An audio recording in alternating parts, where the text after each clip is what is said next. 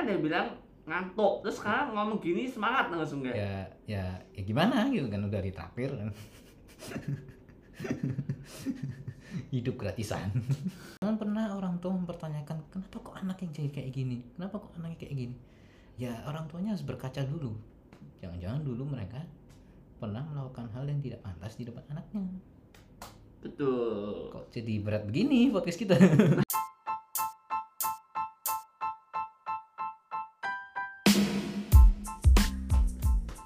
Berapa kali?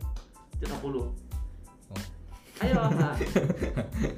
Bahas push up. Mantap. Oke, bersama saya Nemo. Yang partnernya Edward Avila. Ya, baru saja push up 30 kali. And welcome to Minovel Podcast. Tidak kompak. Kamu loh kelambatan ngomong push up. I'm sleepy now. Sleepy. Ngantuk terus. Oke. Buat. Ya. Ya, ini kan lagi PPKM ya. Ya. Tapi kok terpaksa harus kesini. Nah, kalau tidak kita tidak akan ada episode. Kita harus konsisten seminggu sekali. Mantap. Karena konsisten itu baik. Siapa Lo kan dulu? benar.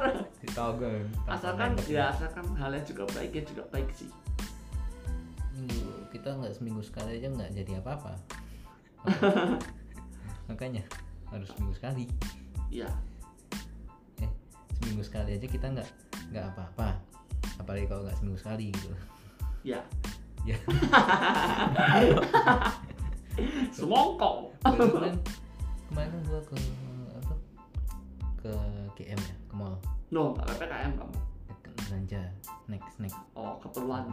Enggak sih, nggak keperluan juga. Lo keperluan perut. Iya sih. Sama ibu gua. Itu setiap kali pas perjalanan menuju ke situ ada 2 ambulan lewat. Entah. Masyarakat. Itu bukan ya? Itu kan ya gitu loh. Itu kayak suara orang tolol. Enggak itu bukan soalnya bukan kayak gitu. Oke, lanjut. Makin serem. Terus, Covid makin serem. ya iyalah dari dulu semuanya. Tidak berkepentingan. Jangan keluar. Jangan bandel seperti saya. Loh, jadi katanya perlu mengisi kebutuhan perut. Berarti kan nggak nakal. Kamu langsung pulang kan habis itu terus tetap tertib protokol kesehatan kan? Protokol ya benar. Jadi protokol kan. Itu Patuhi kan. sepi loh, malah bener-bener kayak apa ya? Kayak apa yo? Ya kayak mall tutup lah, kayak mall pas tutup. Lu pernah nggak sih ke mall sampai malam banget sampai mau tutup, pernah nggak? Pernah. Jadi itu rasanya kayak gitu. Iya sih. Eskalator mati. Iyalah. Mbaknya sampai curhat. Masa sih Mbak curhat? Ke kan sekalian beli makanan tuh, terus mbak ya curhat gitu. Oh iya. Masker harus double, terus keringetan apa masak panas gitu. Iya benar. Katanya PPKM diperpanjang sampai 2 Agustus kata mbaknya. Nah ya, terus saya kurang paham dan no comment ya. Soalnya masih bingung juga 25 Juli itu 2 Agustus tapi ya udah. Yang penting itu kata patuh guys. Gitu. PPKM di rumah aja. Kalau emangnya perlu pergi ya ini seperti partner saya ya. Mematuhi protokol yang berlaku di tempat tertentu. Nggak semua tempat sih sebenarnya. Memenuhi protokol di semua tempat. Sesekali lu lah yang ke rumah gua. Hah? Jadi biar gue patuh protokol, ya gue di rumah aja. Lu yang harus keluar. Iya itu benar besok, tapi tidak akan bisa terlaksana kalau burung di rumahmu itu mengganggu. Iya kan kakak bilang burung di kamar itu kok burung apa ya? Berkicau. Iya berkicau. Nah terus gimana? Gue perhatiin selalu jam 5 subuh pasti mulai. Udah yuk ayo kita bahas ceritanya ini kok melenceng jauh. Lu kan lagi Covid penting. Ya itu penting, ini juga penting. Enggak tahu. Pengantarnya dulu. Jadi kita sudah bahas Joni, masa lalu Joni, dan sekarang kita bakal membahas berjalan mengenai Jessica, masa lalu Jessica yang kalau kata tahu kan dia galak nih. Dan sekarang kita bakal tahu dia tuh galak karena apa sih? Gitu kan. Semua tuh pasti ada reasoningnya, punya ada. Wow, Ada alasannya. Wow. Seni. Mantap. Apa itu? Kayak nggak ada Inggris listeningnya. Lo ada. Gue tau listening deh. Reasoning, alasan, oke. Listening juga ada. Iya tahu, cuman kayak tidak tepat. No, Oke, tepat sudah. ya. Sudah. Yang penting. Ah, kamu ini kok mengakuan saya? Ya kan lu Saya bisa punah tuh, topi kebentur. berkali-kali deh tadi. Udah masuk ke topi. Berantakan rambut gua. Udah oke. Jadi kita mau Kan gua kesini nggak berlama-lama. mandi. Nggak apa yang penting nggak apa. Oke, udah. Tanpa berlama-lama, kita langsung masuk aja ke ceritanya ya. Berlama-lama saya mandi dulu. Bener. And don't forget to play with your ASMR feet. Apa itu barusan?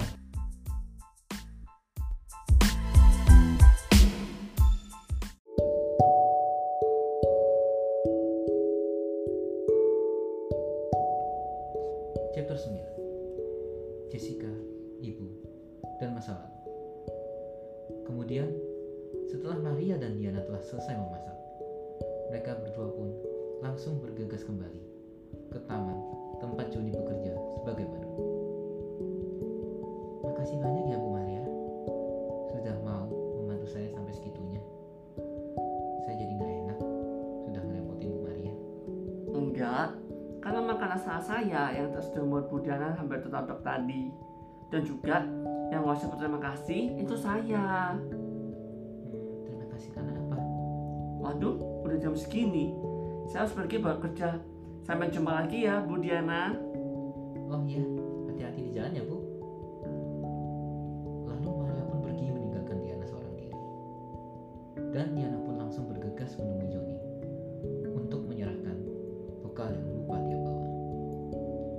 Ya, loh, Ibu, ngapain kesini? Enggak, ini loh, bekalnya Ayah tadi ketinggalan. Oh iya, aku sampai lupa. Terlalu terburu-buru tadi. Tapi sebenarnya ini tuh bekal yang kedua. Maksudnya? Lalu Diana pun menceritakan semua kejadian yang dia alami kepada Joni. Wah, baik juga ya perempuan itu. Untung dia mau bertanggung jawab. Oh iya, perempuan itu namanya Bu Maria. Maria? Iya, namanya Maria. Memang kenapa ya? Kamu ingat kan ibu dari anak yang sudah marah-marah sama aku kemarin? Nama dia juga Maria. Jangan-jangan Maria itu maksud kamu? Aku nggak tahu sih. Cuman tadi dia sempat terlihat tertarik sama cerita tentang kamu yang jadi badut itu. Tak terasa waktu sudah menunjukkan pukul 2 siang. Itu adalah waktu untuk Maria biasa menjemput Jessica di sekolah. Dan sesampainya di rumah bersama Jessica, Maria pun mulai mengungkapkan penyesalannya kepada Jessica. Jessica, ibu sudah gak akan marah lagi. Jadi, Jessica boleh cerita apa aja kok sama ibu. Ibu gak akan marah. Ibu cuma ingin tahu, kenapa kok Jessica benci sama ibu. Aku bukan benci sama ibu, tapi aku takut dan sedih. Setiap hari selalu melihat ibu bertengkar dengan ayah. Aku jadi takut. Aku suka dengan ayah. Ayah selalu membuat aku tertawa. Tapi ibu malah membenci ayah. Jessica jadi sedih. Jessica, ibu meminta maaf. Ibu sadar kalau selama ini ibu sudah salah. Ibu sudah memperlihatkan dan mencontohkan hal yang gak baik sama kamu. Ibu sudah gagal jadi ibu buat kamu. Tapi ibu kan ibu Jessica. Mendengar perkataan Jessica yang masih menganggap Maria sebagai ibu telah membuat hati Maria tersentuh sampai meneteskan air mata. Ibu kenapa? Kok ibu nangis? Lalu Maria pun mulai memeluk Jessica. Jessica, makasih ya. Maaf kok sama ini ibu hanya fokus kepada uang dan materi. Sampai lupa kalau ada kamu di sisi ibu. Ibu masa bersalah juga sudah menyuruhmu untuk menjauhi hal yang kamu sukai. Maksud ibu, iya, ibu sedang melarang kamu untuk dekat dengan badut itu. Sama seperti ketika ibu melarang kamu untuk mendekati ayah kamu. Selama ini ibu pikir orang biasanya cuma melawak atau bercanda hanyalah orang yang selalu bermain-main dalam hidupnya dan tidak pernah serius menghadapi hidup ini. Jadi, aku pengen nonton Om Badut lagi. Iya, minggu nanti kan ada libur. Jadi, besok kita ketemu buat nonton Om Badut ya. Yeay. Jessica pun kembali ceria dan sudah tidak murung lagi. Dan hari Minggu pun tiba. Sesuai dengan janji Maria, Maria pun pergi ke taman bersama dengan Jessica untuk bertemu dengan Johnny yang akan melakukan atraksi sulapnya dan menghibur anak-anak yang ada di taman itu. Om Badut. Loh, Jessica, kamu kok bisa kesini? Iya, apa sini sama ibu Om? Ibu. Siapa Pak Joni? Boleh kita bicara berdua? Oh, iya. Jessica main sama anak-anak yang lain dulu ya. Ibu mau ngomong sebentar sama Om Badut. Iya Bu. Lalu Maria pun menceritakan semua kisah masa lalunya kepada Johnny dan meminta maaf atas kelakuannya kepada Johnny.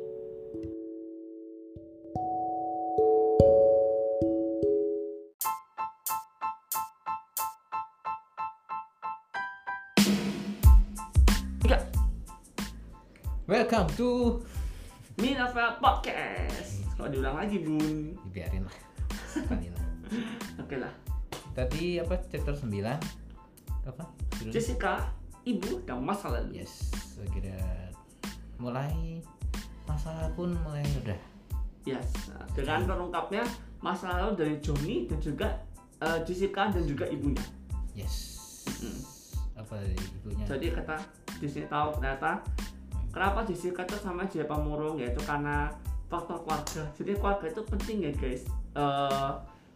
Jadi bapak orang tua dan anak-anaknya tolong. Kalau orang tua yang mencontohkan hal yang tidak pantas ya anak-anak juga otomatis pasti akan mencontoh itu. Betul. Entah dalam waktu dekat atau nanti pas mereka dewasa. Jadi jangan pernah orang tua mempertanyakan kenapa kok anaknya jadi kayak gini, kenapa kok anaknya kayak gini. Ya orang tuanya harus berkaca dulu. Jangan-jangan dulu mereka pernah melakukan hal yang tidak pantas di depan anaknya. Betul. Kok jadi berat begini podcast kita? Nggak apa-apa. Nanti aku bakal tambahin di akhir-akhir. Ini akan aku sambungkan dengan cerita di Wattpad yang aku baca tadi kemarin malam. Tapi nanti aja habis ini. Nah, habis itu Kalau ngantuk kok makin pinter ya. Kan ibunya itu ya menganggap kalau orang yang bercanda apa yang suka bercanda bermain-main itu adalah orang yang bermain-main. Padahal orang yang bisa bercanda itu pinter. Pintar menghibur hati orang. Hah? Pintar menghibur hati orang. Menghibur orang kan muter tuh otaknya mikir. Yes, benar. Kayak gue selalu nghibur lu gitu. Kan lu tolol ya. Bukan kebalik ya kayaknya. Apa yang menghibur Anda dan ketololan saya? Boleh gantian nggak? Udah ngomong gue makin ngantuk nih.